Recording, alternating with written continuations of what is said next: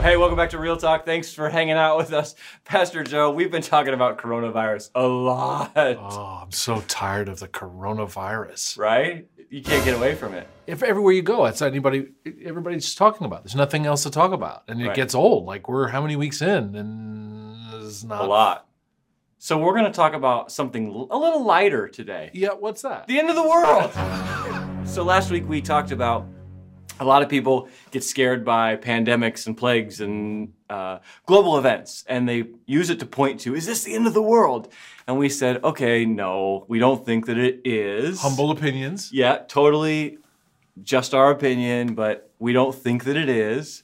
But I picked up on something, and that is, even the concept, the idea of the end of the world stirs fear in people, and it gets people kind of worked up, and I'm sure just by doing this video, we'll have people all over the internet mad at us. But I want to talk about that. Like, why do we get so concerned about it? It's like, okay, what if it is the end of the world? Let's just say it is for a minute. So let's just say COVID-19 is the end of the world. End of the world. This is the pandemic to end all pandemics, and this is the beginning of the end. Why be afraid of that? Yeah. Is what you're posing? Yeah, so you used this scripture last week, Matthew 24, where Jesus says that his word, the gospel, will go to all the nations, and then the end will come. So he's like, there is an end, right? And if we kind of fast forward to the end of the Bible, we have Jesus, the last words of the Bible are Jesus saying, hey, I'm coming back. So we know it's happening. There is going to be an end to this world. And we know that the final conclusion is Jesus is coming back. He is coming back. So why the fear? Why do we get all worked up? So I was talking, interestingly enough about this, and having nothing to do with anything, was talking to one of my sons, who's a teenager, about Jesus coming back and the end of the world. And he was like, Dad, you say don't be afraid and it doesn't matter. But one of the things that he feels, and I remember being a kid feeling this way, is, what is that? There's like a little acronym for this. Fear of missing out. What's that, Jenny? FOMO. I think that he was like, but Dad, I haven't got a chance to do this, and I haven't had a chance to do that, and I can't do this, and I can't do that, and I don't want Jesus to return yet because I might miss out on something. Yeah. And it's like, I think that's probably pretty common, right? Yeah. And I remember feeling that way as a kid, like, Jesus, you can come back, just wait till after this happens. Yeah, I want to graduate high school. I want to go visit a tropical island, or I want to hike, the Appalachian Trail. So don't come back. Fear of missing out might be one reason why people go, I'm afraid that I'm going to miss out. Maybe I'm not afraid of the end of the world per se, but what am I going to miss out on if the end is now? Is that possible? It's possible. What do you think? And you think as we get older and we experience a little bit more, we maybe realize that those things that we were like, Jesus, don't come back until this happens.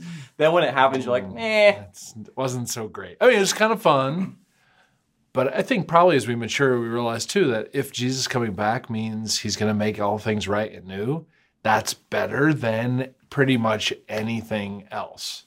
Yeah, it's probably like, I'm not afraid of being dead, but I kind of don't want to die, right? Like, it's probably the same kind of thing. Like, me dead, fine, with Jesus, but dying, I kind of pass on that. I don't really want to go through that. It's probably the same kind of thing as we think about, I'd love for Jesus to return, but what's it going to look like leading up to that? Yep. Especially if we look in the Bible and we see some of the hardship that's promised and some of the things that are coming, we're like, I don't want to do that. Yeah. Yep, there's definitely a piece of, my goodness, the way the Bible describes the last days, there's a whole host of things, some of which could be really traumatic and painful and hard, and none of us want to go through the process of dying, and none of us want to experience any kind of hardship. So those are all things that could make people afraid.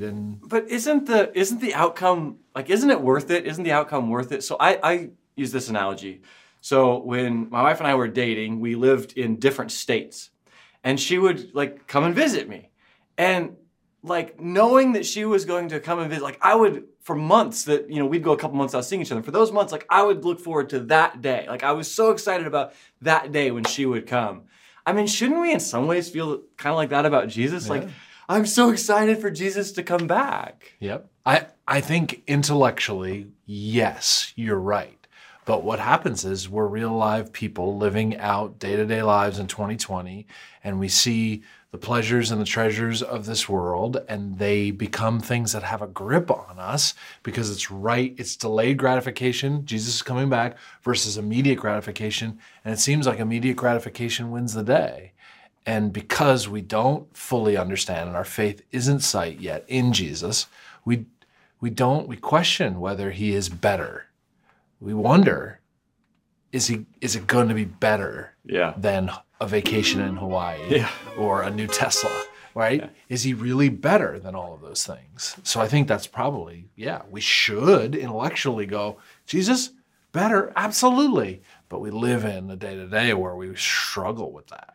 What do you think, what role is played here in the fact that there's so many differing opinions on how things are going to go? Do you think that stirs up the anxiety surrounding Christ's return, the end of the world, however you want to say that? Because there are so many people that are going, no, the Bible says this, and no, it says this, and this is the timeline, and this is the timeline.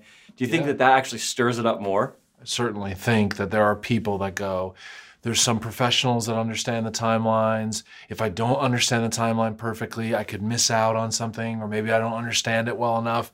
Therefore, it's like, I think ignorance, fear of not knowing, all the different voices that are talking about all the different ways it could happen. Because on last days chronology, there are good Christians who have differing opinions on how it's all going to play out. Definitely.